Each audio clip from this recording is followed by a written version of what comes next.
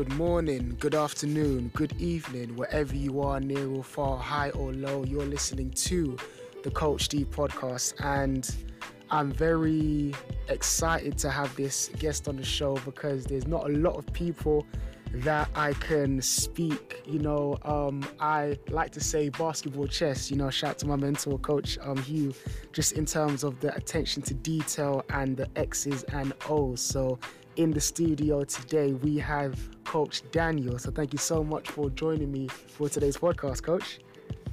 Thanks for having me, and I'm happy to be here.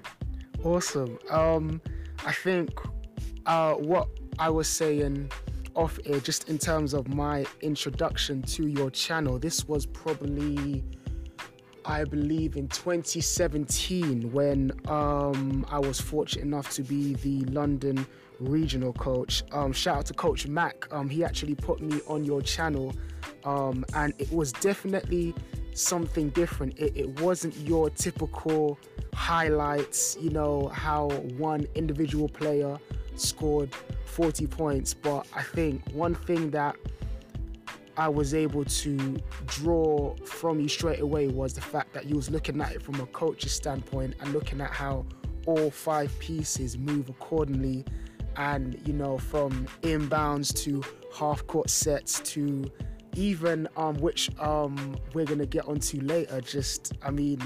Been following your channel since then, to the point where you're looking at how the game has developed, not from a player standpoint, but from what the coaches, how their philosophies and principles are changing, but also how much the game in terms of half-court sets and defensive concepts are changing from old principles to new principles. But for yourself, before the channel, before people even called you coach, what was your first introduction into basketball?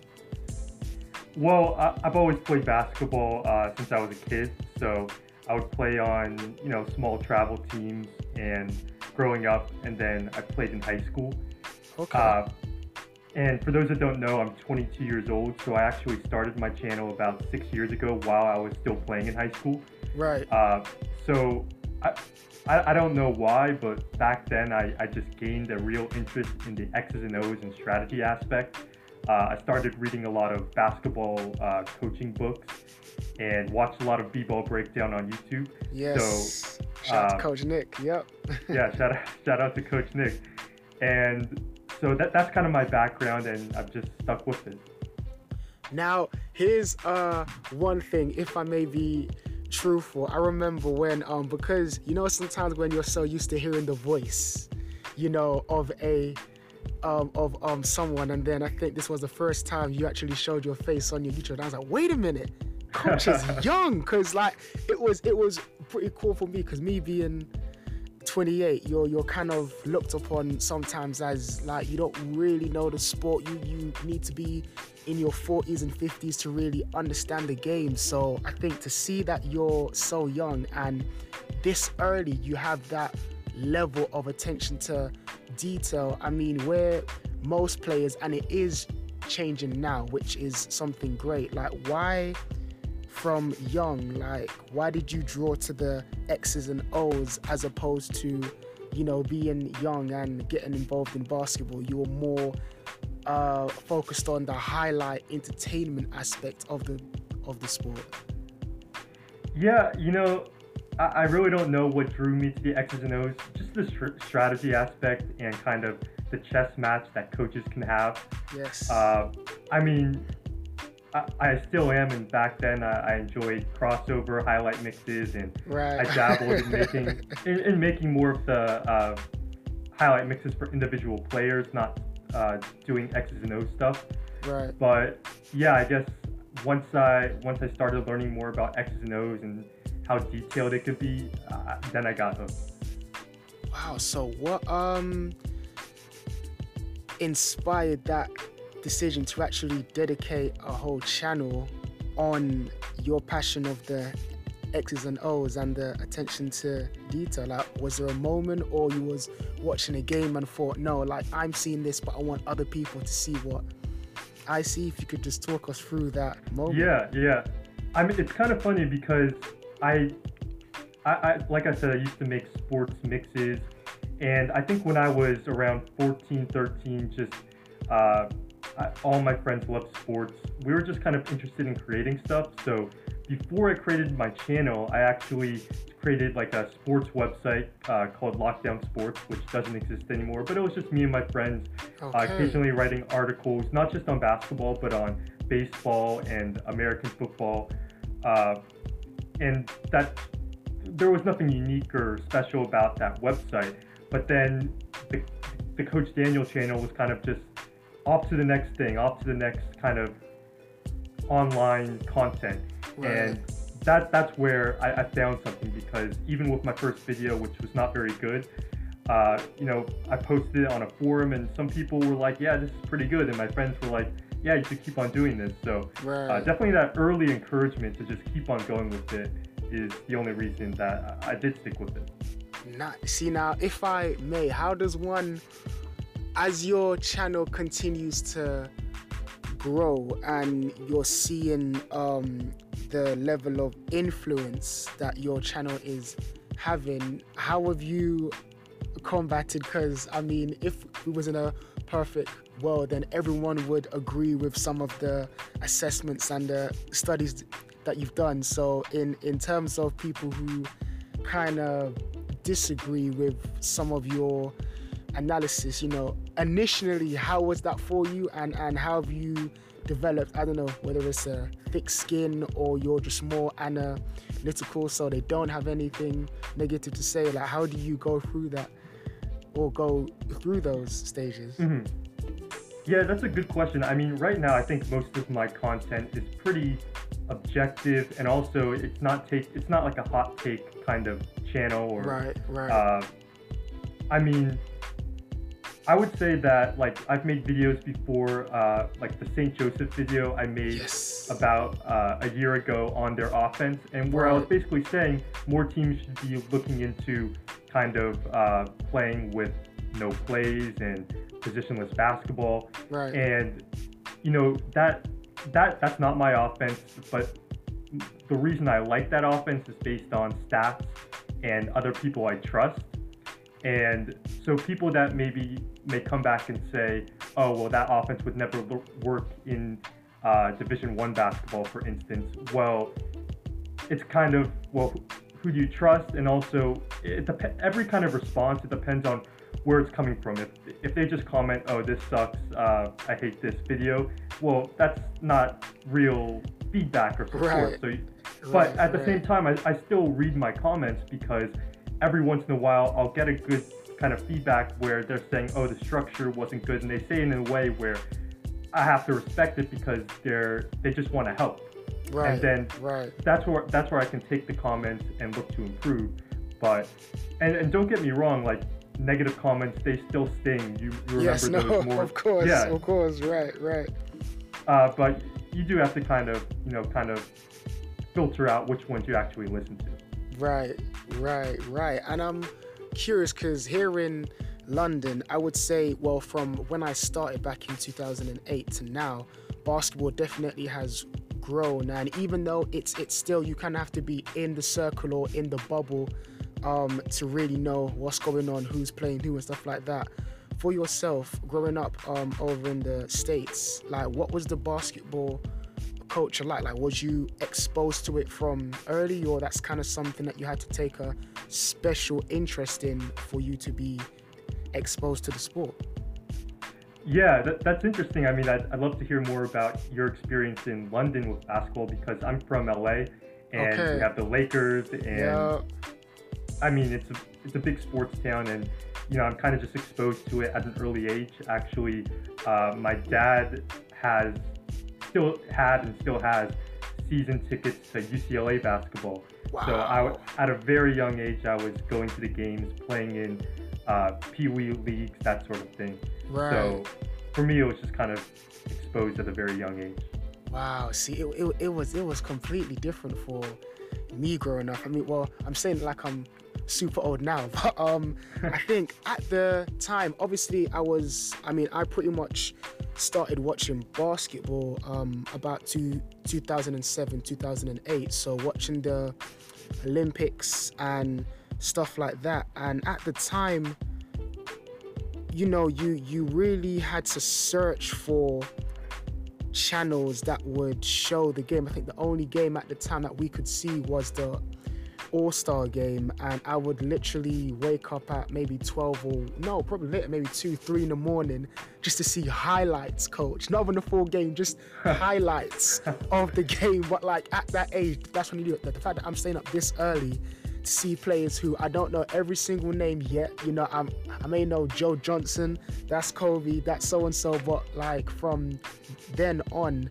it was the exposure here is, in terms of if you're outside the bubble, then you might hear, the NBA is coming to London, and you might know LeBron James, Steph Curry, when they do big things, like if they score 60 points, it will make the local news. But once you're in that bubble where you're playing against teams, whether that's local league, national, university, or just scrimmages, then you kind of meet people who share similar interests. But I think the beauty about the States is that one, people could watch NBA, WNBA, EuroLeague. I think we're more exposed to European basketball as opposed to the NBA. And one thing I love about the States also is you've got the NCAA, which is, arguably just as big of a platform as the NBA. So that's something I've kind of started to take a little bit more interest in, just in terms of, I find it interesting how, there's certain players, like I'm thinking of Anthony Bennett, who was absolutely tearing up college, but when he made that transition into the NBA, he wasn't quite able to adjust accordingly versus bringing it up to speed. Now you're looking at players like Ja, Zion, RJ, who's still kind of finding his groove, but someone like Ja, I could see from college, I can't really pinpoint what it was. I'm not sure if it was the poise, playing style, maturity, being patient, reading the game. I just thought that he was a little bit more ready than the likes of RJ, in my personal opinion. I know the comment section is going to tear me up, but I'm just saying my own personal opinion. I think Ja was a little bit more NBA ready. So for yourself, just in terms of, one thing I like about your channel is the interactive aspect, because it kind of takes your average consumer from, okay, I'm just going to watch and take in, now I'm actually interacting, and okay, is he going to pass this way or that way? One player that I'm curious to get your personal take on is, what were your thoughts on LaMelo when he first started, and how did those studies of him change over the years up until the player that he is now? Yeah, so I first saw Melo when he was a freshman in high school. That was when I was a senior in high school, and my team was at the same tournament that they were at. We, of course, didn't play them, but I remember watching Chino Hills in the stands, and Lonzo was there, and D'Angelo as well. And they just played a style that I had never seen before, and it was working, where they were throwing Hail Mary passes, and I'm sure you're very familiar with this. And so that's how I first got exposed to LaMelo, and he seemed like a good young player. But he was so small and frail then. He was a freshman in high school. So, but kind of fast forwarded to 2020, I hadn't seen much of him in prep school or in Australia, but I made that video, so I watched film on him, of course, and I was really impressed. I think he is a special passer who can throw passes with his right hand and works well in the pick and roll and can throw outlet passes on the break. Of course, he's not a perfect player, but if you're projecting 3 or 4 years down the line, those creators who can pass and handle the ball, I think he's 6'7" as well, so he has good height. Gross, right. Yeah, so I haven't studied the other players, but based on what I've read and what I've seen, I would probably have LaMelo number 1 on my theoretical big board. Nice. Same. I think one thing that's impressed me the most about LaMelo, especially the hype that he was involved in due to his dad. He has matured a lot. I mean, it helps when your growth spurt is like 6'7", 6'8". I wish I had that, but hey, we're not gonna get into that for now. But I think his growth spurt, and I was fortunate enough to see him. I remember taking my under-16s. This was when he was playing.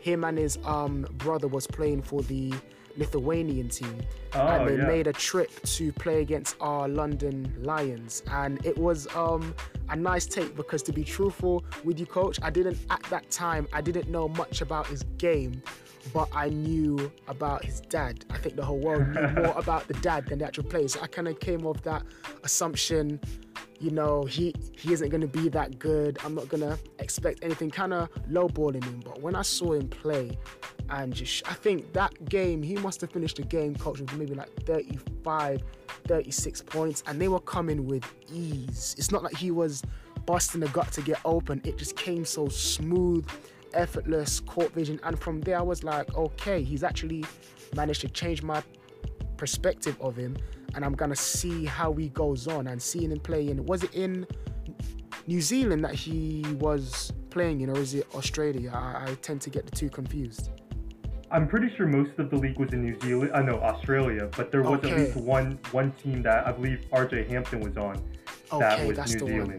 Yes, and seeing him grow, I'm very curious to see how he transitions into the NBA. But for yourself, how do you see him transitioning, making that jump from international basketball to now going into the NBA with his current skill set? Yeah, I mean, it's an adjustment for all players. Right. I believe the league's called the NBL, or some Australian league. Yes. That league really does not play much defense. I mean, there's legitimate players in the league.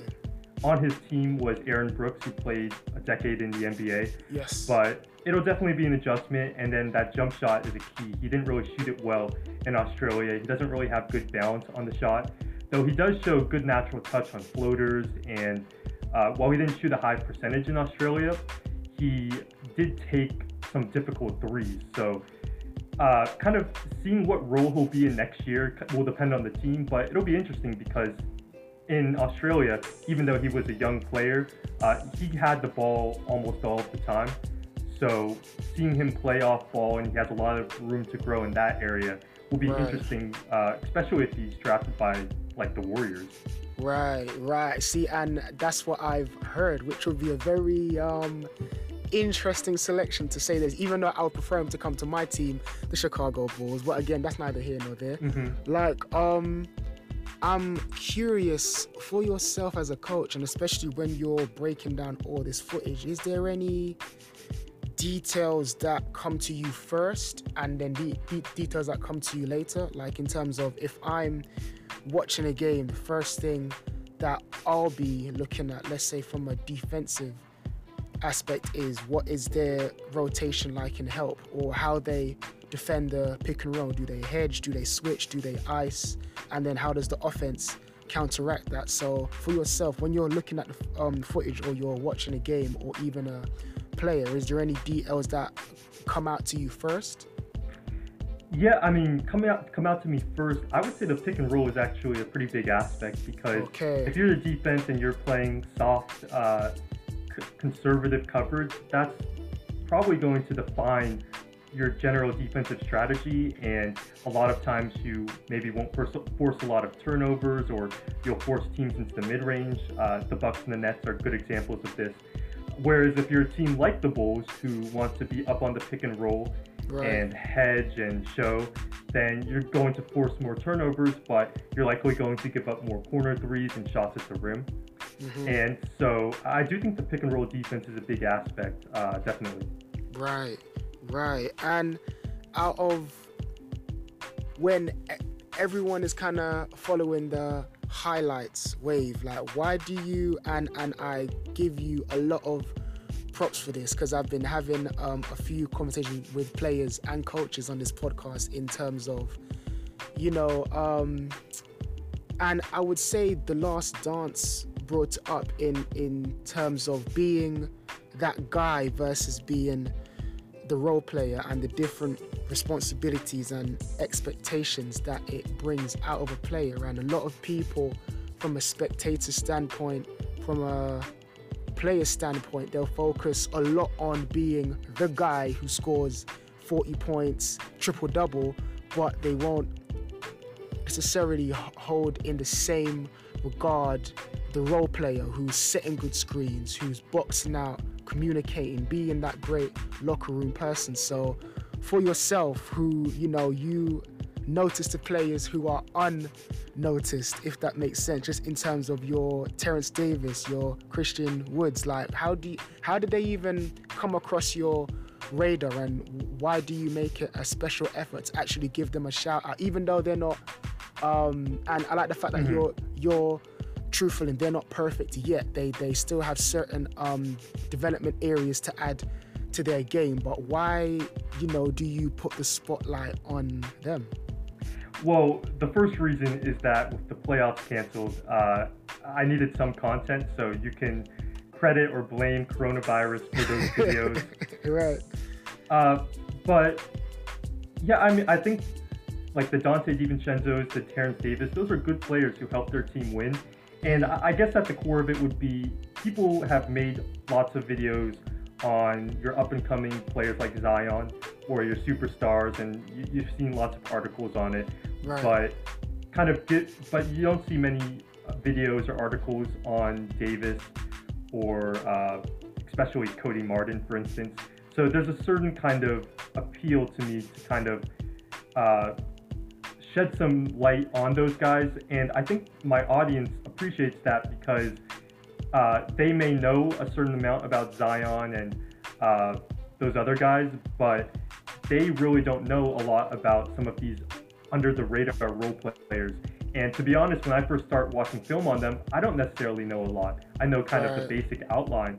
So in a sense, it's more interesting for me to watch like Cody Martin, who I really didn't know much about, and then kind of construct the video. That's almost more fun when there's no games to watch. Right. Now, I mean, man, there's so many gems, Coach, that I've taken from your channel, but I think one of the biggest, that when I saw the title and the concept, I was like, wait, what? Like, how, like, what do you mean there's no pick and roll in the offense? What do you mean it's just like, I was like, because, you know, I think and I'm sure you've gone through it, you know, and I've had this conversation with coaches in terms of it's a real journey being a coach, because you're really learning about, you know, how you came up in basketball, and sometimes changing the principles or philosophies or thought patterns you used to have, and actually seeing that the games is actually now changing in terms of positionless basketball, you know, because there might be the coach that's living today that still strongly believes that a center should not be taking threes, even if they're 35% from the field. Like, they should be in the post, setting screens, rolling, rebounding, doing the dirty work. So seeing this modern offense where it's just very basic concepts, and one thing I like about it is that you're not relying too much on athleticism but effort in terms of reads, hard cuts to the basket, seeing the space, and just doing nothing flashy. So first off, I just want to ask, like, where did you even, not necessarily where did you find that footage, but what made you even have that epiphany of, let me check out some high school games? And did you realize it was a gem when you came across it? Because seeing that footage now, and I definitely recommend people to check out your channel and that video as well, but for yourself, like, how did you even come across that gem? Yeah, so the last two summers, 2018 and 2019, I've actually, during the summer months of college, I spent back home in LA, and I was an intern for Integrity Hoops, which they train NBA players in around Santa Monica area. Right. And the trainer there, by the name of Noah LaRoche, he's the main guy, and there's about 8 to 10 interns each summer. And so as one of those interns, you learn about different philosophies and how Noah is training players. But then also Noah's kind of a unique thinker in that he's not just training guys to improve their ball handling or try to work on getting better off of screens, but he has his own kind of foundation of what basketball should look like, because he basically he ran, or maybe still runs, a basketball like youth team in Nice. the East Coast. Nice. So he has coaching experience himself, and so and especially last summer, he talked a lot about the offense, and he had consulted with that St. Joe's Division III basketball team, and so he brought his ideas to that team, and after that team had success, he became more and more confident in those concepts, and that's how I learned about the concepts, and because otherwise I wouldn't have heard of St. Joe's. Right. And I mean, if you could just talk about the offense, because I like the fact that, well, one, there's no ball screens. It's just reads, spacing being very key, which you highlighted in the video. But I mean, it's quite funny because, you know, when you would see the team score, the defense would just be like what the, like, how do we guard? Like, it's just every single time if I react on the strong side, someone is cutting on the weak side. I mean, that offense, when taught correctly, is extremely effective. Yeah, and I think that's a good point at the end, when taught correctly, because a big part of why it works is because in practice, they really rely on implicit learning.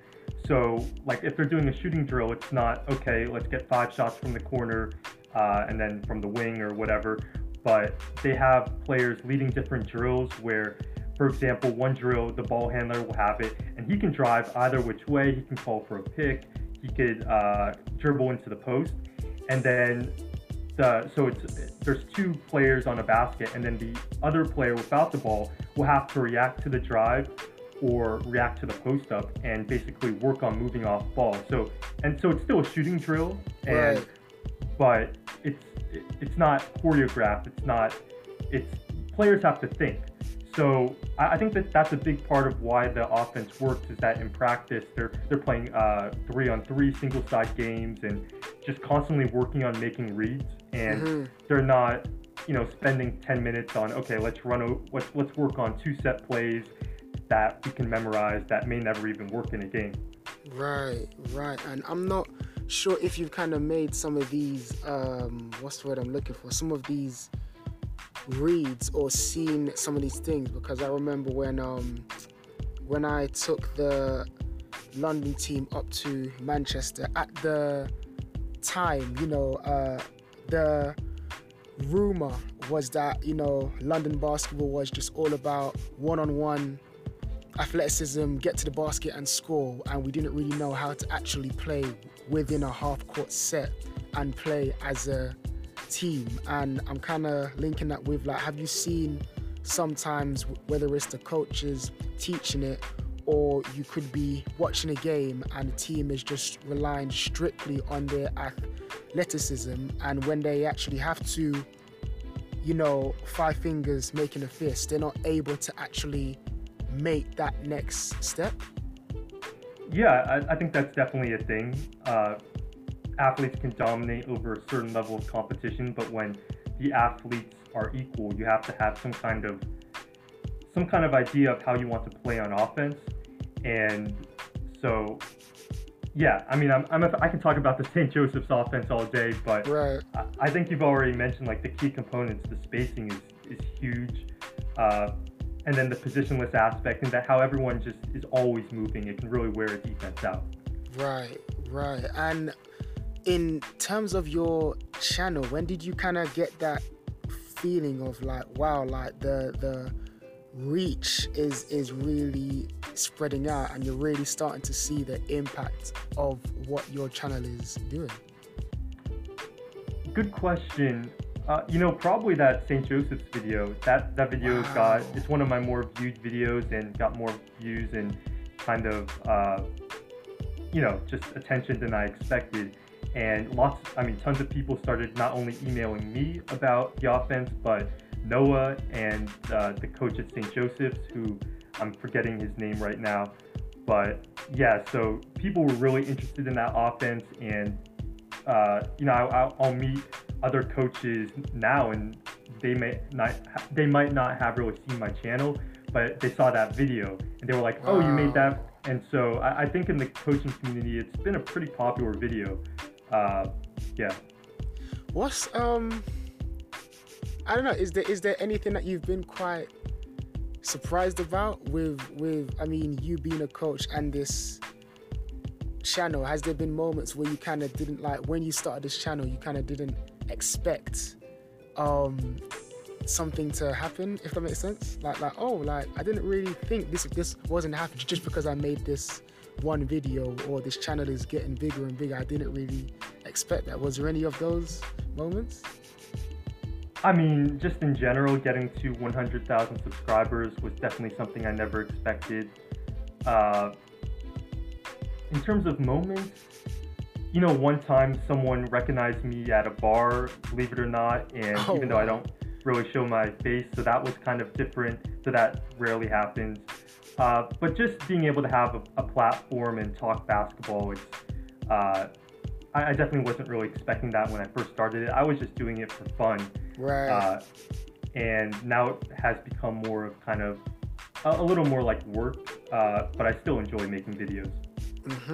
Indeed. And one thing, you've actually changed my mind just in terms of, because I wasn't too big on stats in terms of, a player being, 29% from the field, like they could still make that one big shot. But one thing, and I didn't think it registered in my head until I heard you say that the Toronto Raptors are actually doing better minus Kawhi, and it's big players that are stepping up, but also their defensive strategy. And shout out to Nick Nurse if he's listening, because that was a coach that was coaching over here in London. Yeah. So it's quite cool to see him making a lot of noise over there in the NBA. But in terms of, like, for those who don't know, with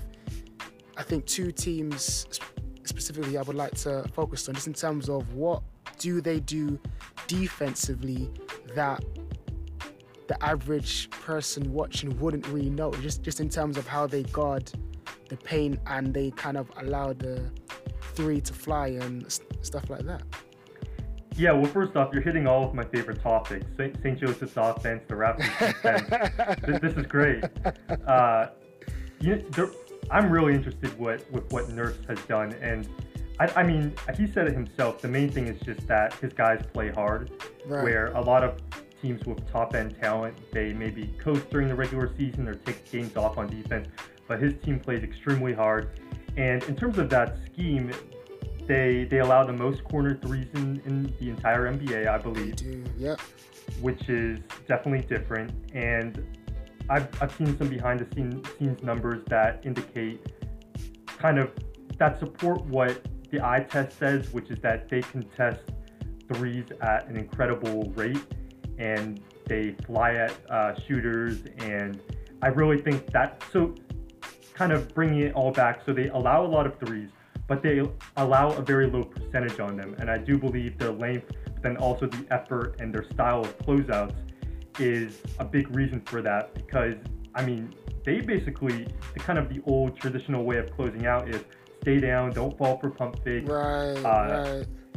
And they're just jumping out and flying out, and they don't really foul that much, but they block the most threes in the NBA, and they'll fly out on not just your best shooters, but they want to contest every single three and make it difficult for even the poor shooters. Right.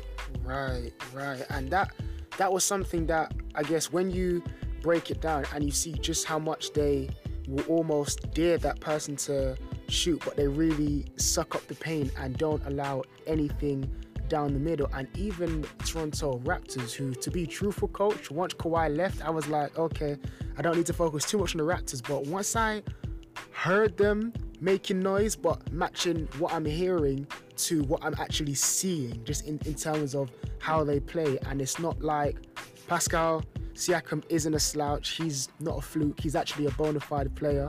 Fred VanVleet is another person who isn't a fluke. He's actually a bona fide player, and what they're doing is something special. And I like the fact that Nick Nurse is very experimental, you know, and obviously there's that risk of being experimental. You might get punished for it, but the fact that he's even opening up that envelope and is really trying things on the fly, you know, like that box and one, I think every coach took that out of his book in terms of the box and one and things like that. So for yourself, I mean, how have you seen, and what would you like to see postseason, just in terms of Nick Nurse being very experimental, and what do you think the Raptors can achieve potentially? Yeah, I'm glad you brought up the experimental thing, because, you know, a lot of coaches say, you know, don't have too many schemes, don't have too many plays, don't have too many types of defenses. Stick with your core and get good at that.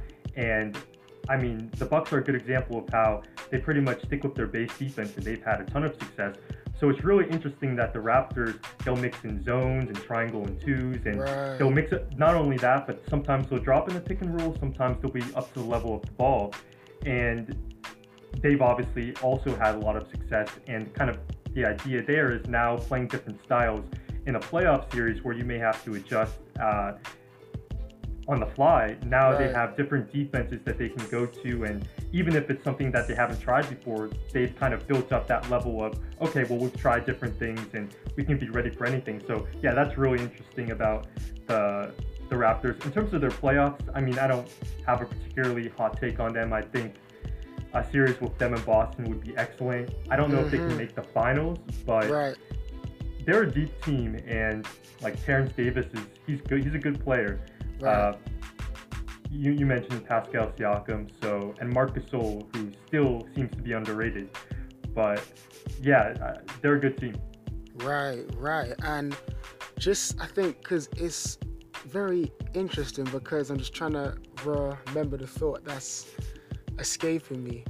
It will come back to me at some point, but I think I'm very curious to see how the playoffs happen and which teams can battle it out. But I think there's one team in particular, and I'm curious to get your thoughts on it, is the Houston Rockets, just in terms of the small ball. When I first heard it, I was like, okay. I mean, in terms of from an offensive standpoint, you know, where I think they you know, I like the fact that it's a perfect fit for Mike D'Antoni, because he's a very much of a fast-paced 7 seconds or less coach, pick and roll, threes or dunks.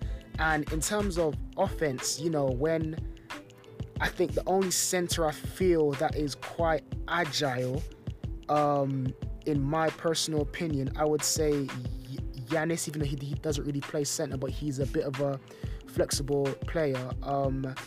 Anthony Davis, I might be missing some others, where it's not really that much of a mismatch if you're playing up against Houston. But if it's any other player and you get a guard on a center who isn't that agile in lateral movement, I think that's where Houston can make a problem, as well as you're starting to see now Russell Westbrook going downhill is just absolutely being a monster. But defensively, I'm very curious to see what some of their concepts are going to be like that will kind of hide the fact that they're not, because I think they're classed as they're not that strong in terms of rebounding, if I'm correct, because of their lack of height. But what were your thoughts on the initial trade of Clint Capella, and do you think the small ball can potentially work? Yeah, so I do think the small ball can potentially work. So basically the numbers were with Harden, Westbrook, and Capella on the floor. With those two non-shooters in Westbrook and Capella, there just wasn't enough spacing to go around. And so by bringing in Covington, who is not a great three-point shooter, but he's pretty high volume. And he's also quite a good defender. You're bringing more spacing, and so that fits their offense, and I definitely expect their offense to be good in the playoffs. In terms of defense, you mentioned rebounding. I think kind of an under-discussed topic that I did mention in my video on their defense is that when they play good teams so far, their rebounding has been average, which is good considering how small they play. But it's when they play the lesser teams, their rebounding suffers mainly because of their effort, and they just don't put in, especially in the dog days of February and March, they weren't boxing out, and when your effort drops, as you of course know, the rebounding is going to fall off a cliff. Right. So, right. I mean, the rebounding will be an issue in the playoffs to a certain extent. They're definitely not a plus rebounding team, but PJ Tucker, Harden, Eric Gordon, those are all very strong players, which helps them in post defense as well. Right. So while I don't think they're better than the Lakers or the Clippers, I still think, especially against Utah or Denver, they're probably favorites. Right, definitely. And another thing, that I find, your channel being very important, but it also shows me just the high level of detail and just how much you look at the whole picture, but really look at the small details that make the picture is, and I was very surprised but grateful, is I'm forgetting the player that you use as an example, but in terms of being a great cutter and getting open, like an average player will look at you and be like, what do you mean being a great cutter? Then you just go to the basket, but there's small little details in terms of footwork and feinting and no look and knowing when to cut and stuff like that. So if you could just break down, one, again, what drew your attention to that, and two, like what are some of the things that you took in terms of what players need to know and even coaches need to know about what makes a good cutter? Yeah, I mean, I think off-ball movement in general, which includes cutting, is very underrated. Not a lot of people will talk about it, but that's what draws me to someone like Marco Bellinelli, who I haven't studied him enough to say he's a great cutter, but he is tremendous at really moving off the ball and finding those open gaps. Right. And I do think that's underrated, because when you're moving off ball and keeping your defender engaged, that could free up your teammates even if you don't get a shot. Right. So I do think cutting is important. I've talked a bit about it recently with Cody Martin and a bit with Terrence Davis. I made a video, I think 2 years ago, on Devin Harris, kind of just all about his That's cutting. the player, yes, thank you, yes. Yeah, I mean, I really didn't talk enough about it then, but really his chemistry with JJ Barea was just insane. Right. Pretty much all of his cuts and scores were with JJ passing. They had a real wink-wink chemistry. Right. But so just in general with cutting, it's important to stay active, and when you're off ball, kind of thinking as a scoring opportunity and not an opportunity to rest. And then there's also certain cuts that if you have it automatic and down, that can generate some easy buckets, like the slot cut on a baseline drive, or I think the slot cut during a pick and pop is also important. And coaches will kind of put in what cuts they want their team to run, so everyone is on the same page. But right. Yeah, the combination of staying active and then maybe having a couple automatic cuts that counters what the defense is trying to do is a good start. Right. And in terms of plays, I'm curious to get your take on, because I like the fact that you really highlighted, and I believe Coach Nick also highlighted, some of the most used plays in the NBA. But I'm kind of curious in terms of why is it that they are the most used? Is it just a case of players are super familiar with it, or it just brings about a lot of different options, or just what's your take on some of the plays that are used a hell of a lot in the NBA?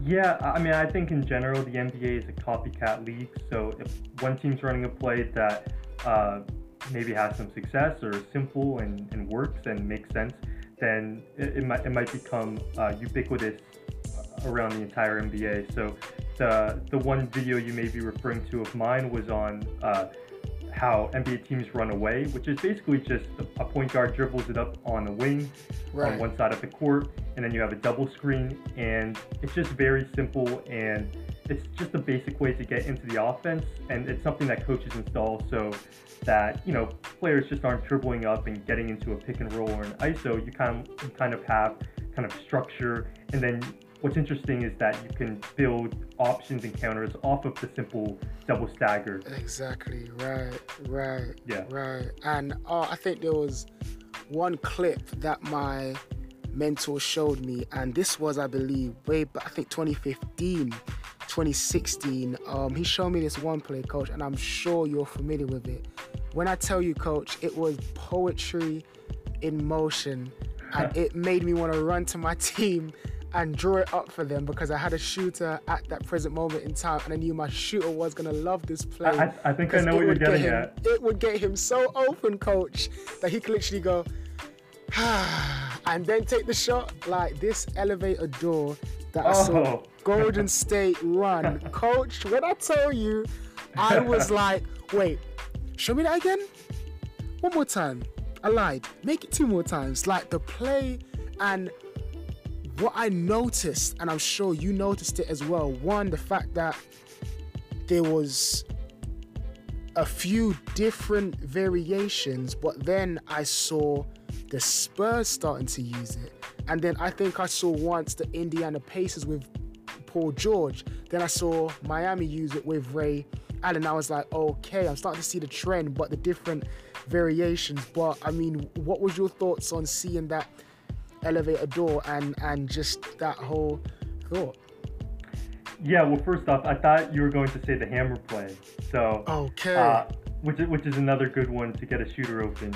Right. But yeah, you know, I can't say I'm actually a huge fan of the elevator play at the NBA level, because just because teams have gotten so used to seeing it. I do think to a certain extent it is scoutable and it really doesn't work too often for NBA teams now. Now, back in the day, with Curry and Klay Thompson on those Warriors teams, it was pretty effective, and I'm sure you've gotten shooters open with it on your teams. Right. So, but yeah, I mean, it's a very unique play. That's the one thing that I will say. It's, you know, running through the doors and getting an open look. That's fun. So. Right. And for those who don't know of the hammer play, if you could just break that down and also just talk about when you first discovered that one as well. Yeah, so the hammer play is basically you have your shooter on the opposite wing, and then he'll get a screen to the corner with the ball along the baseline, and the player on the baseline will look to kind of throw it almost out of bounds to the shooter in the corner for an open corner three. Right. And I first saw that when I was first starting to make videos. The Spurs ran it around 2014-ish. So it's still a pretty popular play. And and what's cool about it is you can get into the hammer play in different ways. So like the Spurs with Boris Diaw, they throw it to him in the post and he'd make that hook pass to the corner. Right. And other teams will maybe have a designed reject screen to go baseline, or just different ways to get into it. And I do want to emphasize the way you get into it is pretty important, because if you can't get the ball along the baseline, then you won't be able to make that pass. Right. So true. It's so true. And in terms of, I'm curious, what's your thoughts on kind of shifting a little bit from the NBA to kind of the international, whether it's the EuroLeague or Olympics? Is there any countries that kind of stand out to you just in terms of some of the X's and O's that they run?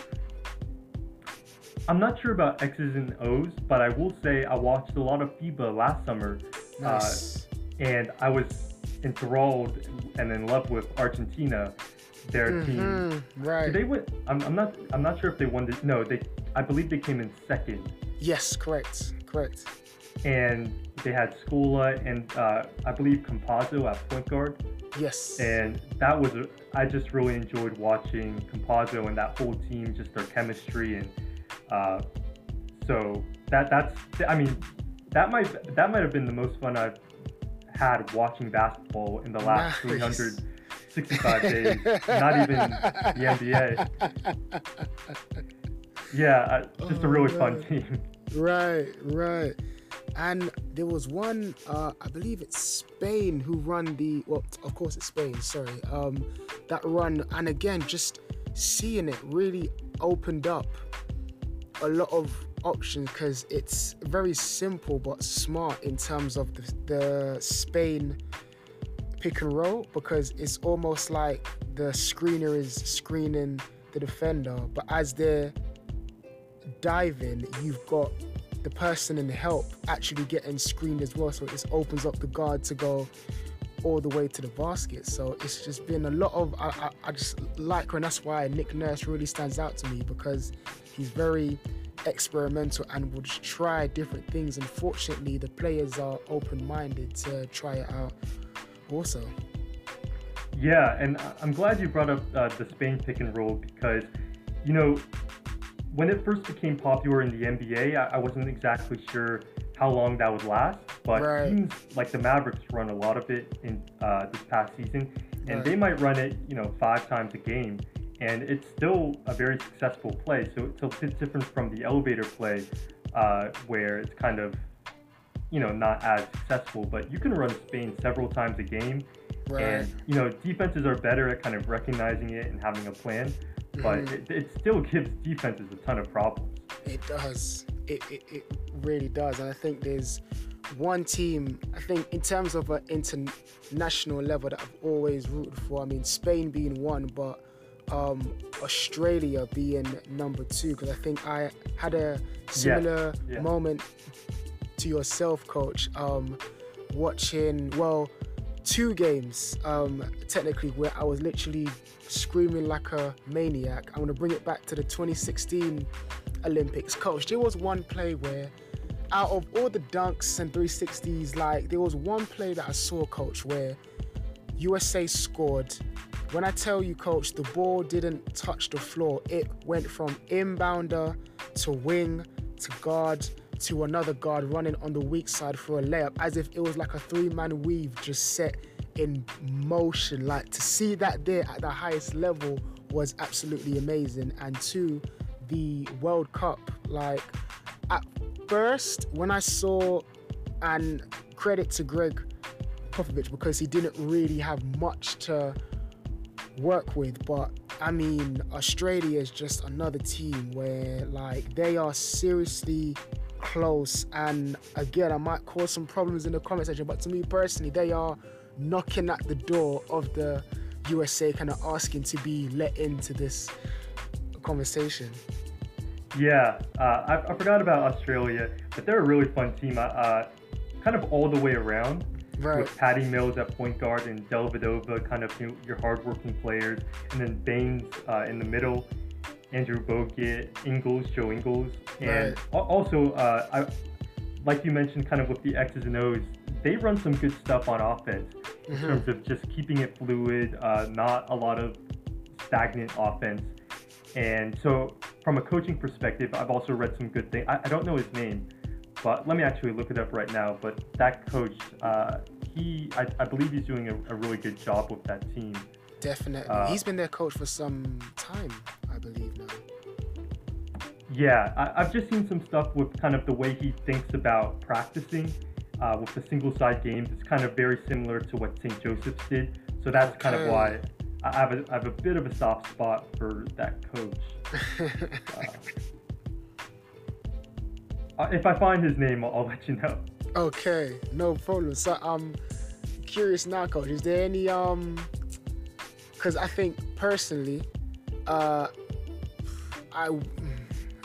is okay. I'm just gonna cause some problems now. But I'm not a huge fan of how the Houston Rockets play in terms of offensively, kind of give the ball to Harden, one-on-one, and it just kind of leaves the shooters. You just literally have to be ready to shoot before the ball is in your hands, because if Harden doesn't have a shot, he's literally gonna kick it out to you for you to catch and shoot. I think I'm more in love with how the Spurs play and how kind of Golden State, minus KD and with KD, they had a lot of great passes, and again, what you were speaking about, a lot of players making great cuts to the basket. So for yourself, when you go through the footage or when you're watching a game, is there stuff that makes you go like, why are they running that play? Or is there any other plays where you think, oh, that's a great play, and that's some of the stuff that I like to see as a coach?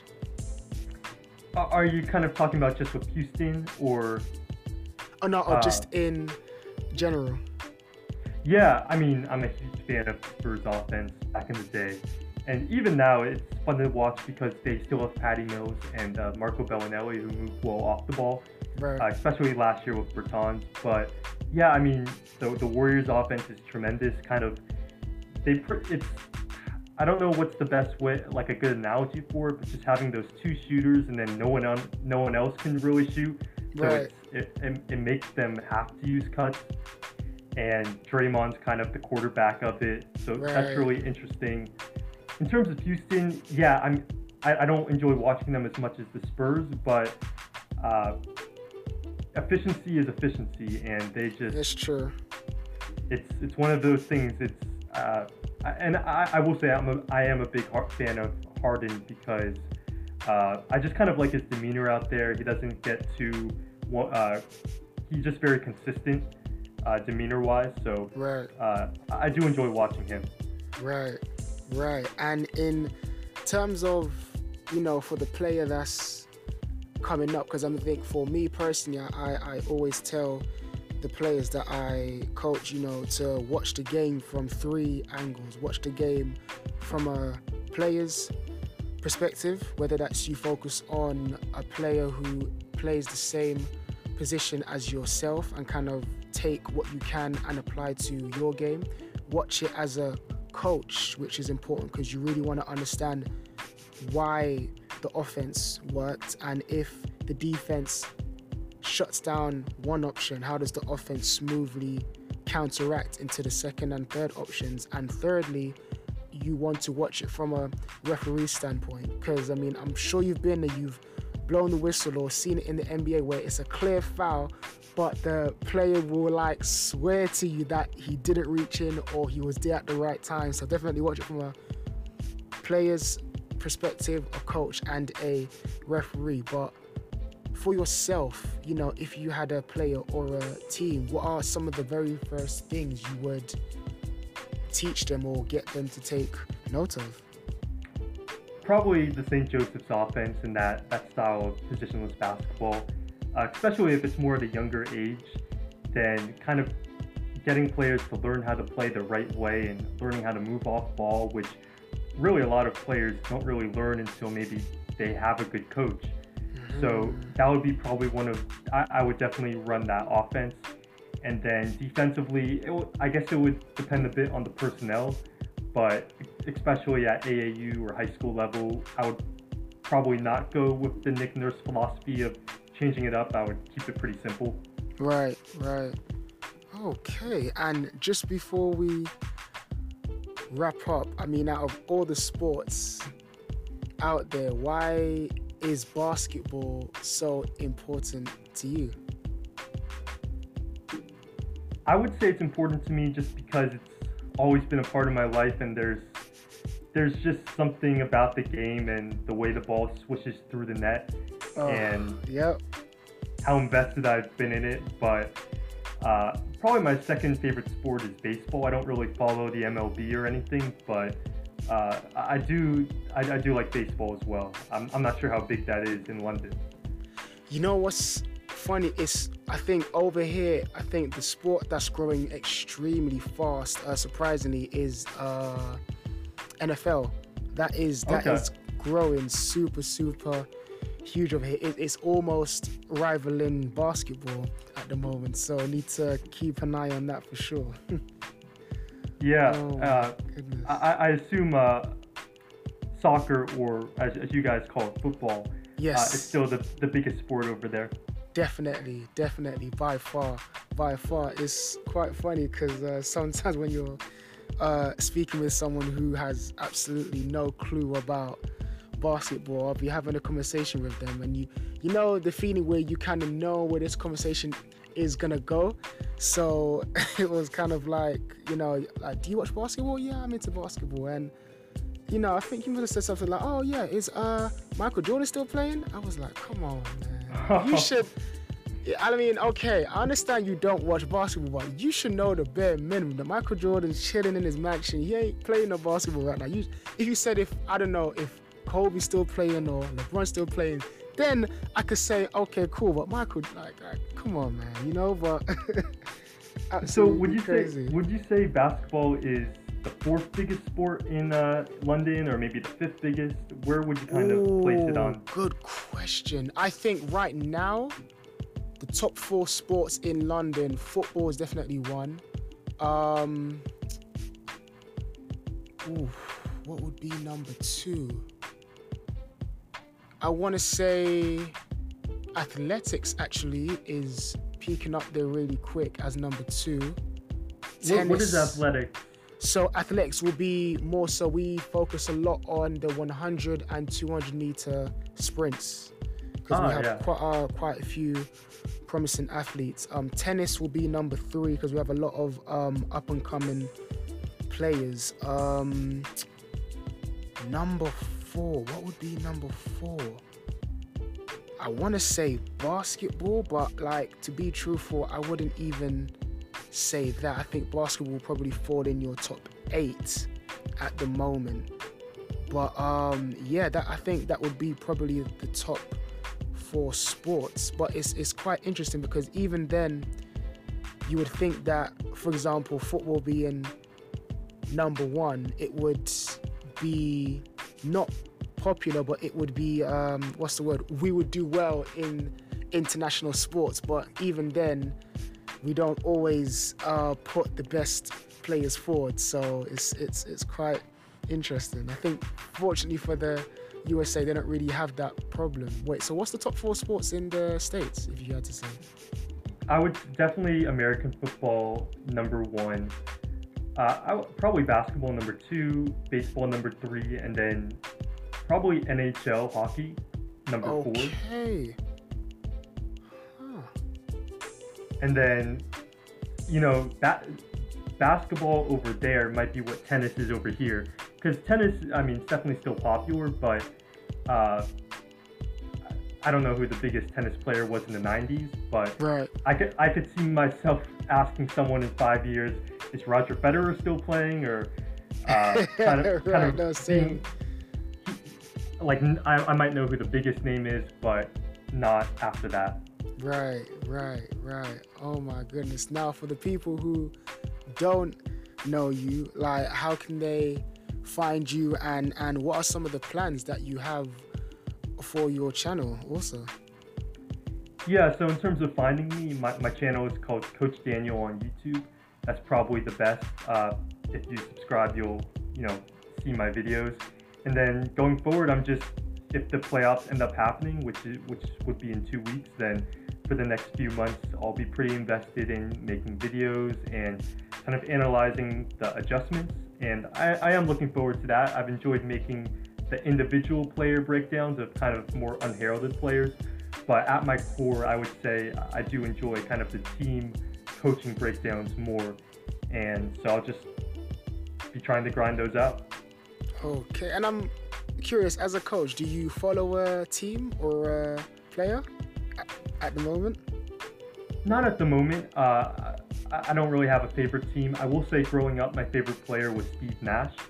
So I was a bit of a Suns fan, despite living in LA.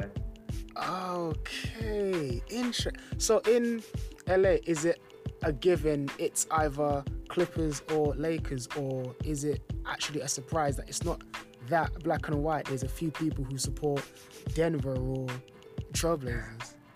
Yeah, I mean, most people are probably Laker fans, but at least in my friend group growing up, maybe because their parents were from a different state or whatnot, that you would definitely run into a lot of people who were fans of the Celtics or the Warriors. And in general now, I think a lot of people just follow their favorite players. So, but I mean, LA is a Lakers city, that's for sure. Right. I mean, we shall. I mean, I think it would be a very fairy tale ending if the Lakers won it, because that would be tribute to Kobe, and you know that's just one what's the word? One mountain that LeBron has climbed. You know, to bring another championship to Laker Nation would be absolutely amazing. I mean, in my opinion, I would love to see the Lakers and the Bucks in the finals. I mean, how about yourself? Is there any two teams that you would like to see? I'm probably not pulling for any which team.